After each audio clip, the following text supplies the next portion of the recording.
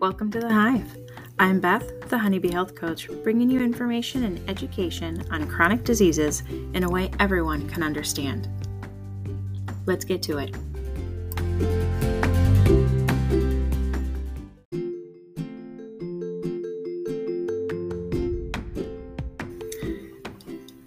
As always, while I am a nurse, I am not your nurse or part of your personal medical team. This program is for informational purposes only and shall not be construed as medical advice. The information is not intended or implied to replace professional medical treatment, advice, and/or a diagnosis. Always consult with your own peer team.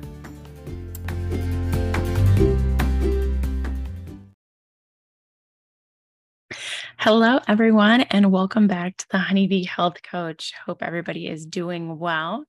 It's a little chilly in my office this evening as I'm recording this. So for those who are watching on YouTube, I have a long sleeve shirt on, but it's still like 110% humidity outside for me. So unfortunately, no opening the windows quite yet for us. Today, we're going to talk about meal planning.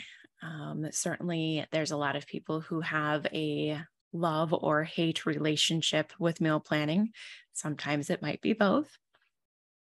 So just something to consider with meal planning and how you approach your food choices at home and away. As the saying goes, with anything, if you fail to plan, you plan to fail. When we put this in the context of diabetes, blood sugar management, chronic diseases, when you fail to plan to appropriately have good nutrition in your diet, in your life, you then plan to have flare-ups. You plan to have problems. You plan to have all of these negative consequences. So looking towards the positive and what you can do, let's take a peek at meal planning. It doesn't have to be crazy. It doesn't have to be intense. It can be very relaxing for some people, and it can help with that constant question of, hey, what's for dinner? So looking at just some of the benefits of meal planning, in addition to planning for that success and increasing the likelihood of the healthy choices, it does help with learning portion control. As you plan meals and you determine how much of your protein to fix, how much of your vegetables to fix, it does help reinforce a better portion control. And then as you go to a restaurant and you look at this massive dish in front of you, you are better able to appropriately eat a reasonable portion and then put the rest into a take-home sack should you choose. But by having those daily reinforcements of a more moderate portion, when you are presented with these extreme portions, you are able to recognize it better. Certainly, we've talked a lot about eating healthy and helping with the blood sugar control through food. And therefore, as you plan, you can make those adjustments. When those blood sugars drop, you're more inclined to eat whatever you can get the fastest. It might be a fast food joint, might be candy at the convenience store. So by helping to plan both your meals and your snacks, you can eliminate these spur of the moment decisions. You have a more balanced and healthy option with you or on the table. It's packed with much more nutrients, better fiber, better protein, and it helps us to be more consistent. The next thing, saving time. Certainly, there's a lot of people who will argue that meal planning takes time, takes energy. However, on the flip side, if you don't know what you're fixing, how long are you spending each day trying to think of what you're fixing, trying to inventory what's in your fridge, what's in your freezer, and then having to go look and dig for things. So while taking 30 minutes at the beginning of the week might, quote, take time, how much time are you saving every day when you don't have to make those decisions? How much time are you saving in the grocery store when you are only looking for specific items, as opposed to perusing every aisle and trying to determine what feels good at the moment? It can also save you some of the hassle of the cleanup and issues like that, because you've prepared and you can consider what uses the least amount of dishes, as opposed to haphazardly throwing things together. Another one that's, definitely big given our current economy is saving money. Everybody wants to save money, and meal planning is an effective way to do that. When you skip spending money out at restaurants and you have the opportunity to buy fresh things for home, you can save a whole bunch of money by skipping some of those splurge items, by skipping those impulse buys, whether at the grocery store or, say, through a fast food.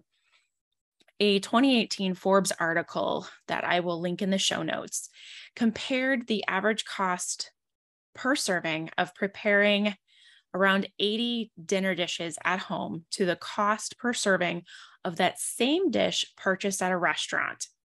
It costs 5 times more to order that dish at a restaurant. Okay, so this was a 2018 comparison.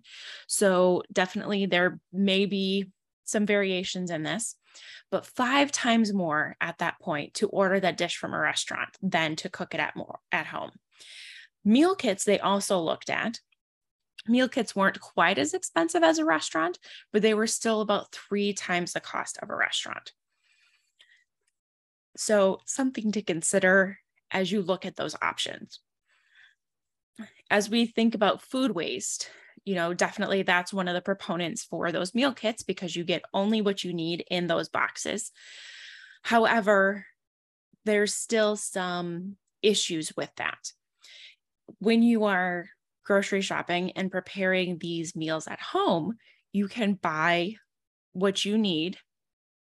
Definitely as you go through your fresh produce and so forth like that, you could pick one onion, you can pick, one of what you need. Other stuff that, you may have to purchase extra of, you can then incorporate into additional meals that week. Perhaps your recipe only calls for half an onion, so you can save that other half of the onion for maybe Thursday night's dinner. And you can plan for that, as opposed to the meal kits who may send you a full onion and you then throw away the other half. So you just need to consider what you're making, and it just takes a little bit of time to, plan that out to where you can avoid that food waste. So as you think about getting started, really grab a pencil, grab a paper, go through in your head your list of favorite meals.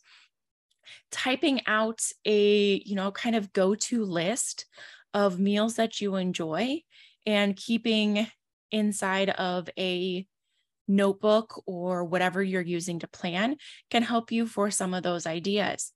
As you look through cookbooks, maybe you can get some magazines from your library, some of the Eating Well or Cooking Light, and consider what other meals and recipes you might get from some of those publications. Certainly there's lots of recipe books out there, and if you have a certain method of cooking, such as a slow cooker, or in the summertime, perhaps you do a lot of grilling, you can get cookbooks that have just those preparation types. And as far as meal planning in itself, I have a handy dandy little meal planner that I really enjoy. This is from Lime Life Planners, and that's a small women-owned business. And I get a number of their different types of planners and notebooks. I will link them in the show notes as well, so you can find the meal planner there. But I find that this is just so easy for me to write out what we are eating, and then I can make a grocery list as well as determine my cost per meal. So for those who are watching this on YouTube as opposed to listening on the podcast, you can see that I've got the name of the meal, I've got the cost as I put everything into my Walmart grocery and order everything there. I live in a very rural location. Walmart's 30 minutes away. Anything else is an hour. So Walmart's the easiest for me to do my meal planning through. But then I can do a cost analysis of what everything I'm getting. So this pizza mac and cheese that I made the one night, it cost $9. It fed 5 people. A grilled chicken wrap, it says it cost $14. Again, that's feeding 3 to 4 people. So it really helps me break it down. And then this becomes the list that I enter into the grocery app. And I can easily put all these things in, double check that I have all my ingredients, get the couple of miscellaneous extras, the butter, the milk, those kind of things. And then I'm done. I don't have to spend all the time shopping in the store, and I don't have to be tempted by any of those extra things. Certainly, if you're looking for somebody to help you with those meal plans, there's a number of different organizations that now offer meal prep services, in addition to the boxes that you can get with your ingredients. Places like Pampered Chef and Epicure have different kits that you can buy for meals. I'm a big fan of Epicure. It's originally out of Canada. They came into the US a couple of years ago. And it is a direct sales, just like Pampered Chef or anything else. But I feel that it has a lot of wholesome ingredients. They also have a very large list of things that they exclude. So there's no gluten in any of their products. While that doesn't necessarily affect my family, I have friends that it does. They exclude the peanuts. There's no peanuts in their stuff. So that does affect my family because we do have a peanut allergy in the home. So I feel better about those products coming in. And they do have a little getting started to where they do have some of their meal plans set out for you. So you can choose these different things. They keep their stuff low sodium, they keep it low sugar. So it really makes me feel better about what I'm offering my family, and also gives me a better framework as I do my meal plans with the seasoning kits and so forth like that. They do have auto ship boxes that you can sign up for as well, to where you get a kit each month with a selection of dinners. And then you just need to add the fresh ingredients to that. So it does make it very convenient for that. I can drop my link for that in the show notes as well. Full disclosure, I do get a small commission if there's any purchases made from my Epicure link. Typically, I just order it myself for friends and family, but there's definitely options out there, and you're welcome to reach out to me if there's more that you want or anything else you see that you have interest in. But that's also a good way to break into meal planning, is by having some of those things laid out for you and determining what structure you like. And it can also be a fun family event, as you try different things and you prepare different dishes. It gives you a little bit more of a teamwork experience if you happen to have others at home to be cooking with you. A few other notes. I mentioned that you're more likely to reach those health goals because you are choosing what you eat. Things tend to be lower in sodium. Things tend to have more fiber. You get more vegetables. There's fewer carbs. All of those things are going to help you on your health journey. Certainly, overall, the full spectrum of what you're eating at home versus out is going to depend on how fast you can make adjustments and that kind of thing. But you will see progress when you start doing these things. And then I mentioned about some of that decision issues, as you get asked, what's for dinner? Mom, what's for dinner? Han, what's for dinner? It can really help with some of that stress, whether you choose to post it in the kitchen and saying this is what's for dinner, or you just know ahead of time that this is what's for dinner. So hopefully that's given you a little bit of insight as to meal planning, and it doesn't have to be super difficult. And certainly I don't stick to my meal plan 100% of the time. There are times where I look at my stuff. It's like, I don't know why I thought I wanted to eat that. I'm not in the mood today. So maybe I'll make Friday's dinner on Thursday. There's nobody saying I can't. So I have all the ingredients. Let's do it. We'll have fajitas tomorrow. Today, I really want this. So, there's definitely room for some of that. If you're thinking about making chili and the day you selected for chili turns out to be 70 degrees and sunny, maybe we'll move chili to that rainy Saturday afternoon. So you can still make those adjustments. It's not set in stone. It's not poured in concrete. You can do this.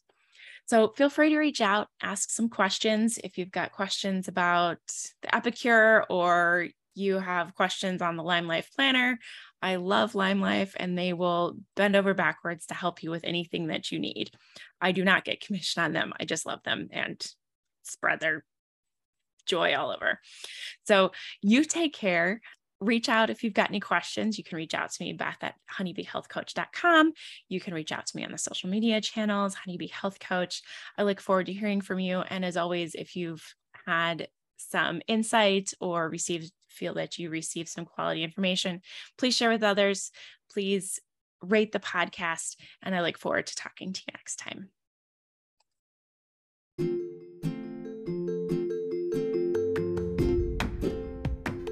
Thanks for listening to another episode. If you haven't already, be sure to find me on Facebook and Instagram at the Honeybee Health Coach. And don't forget to join our community on Facebook for pre-diabetes health tips and support. See you next time.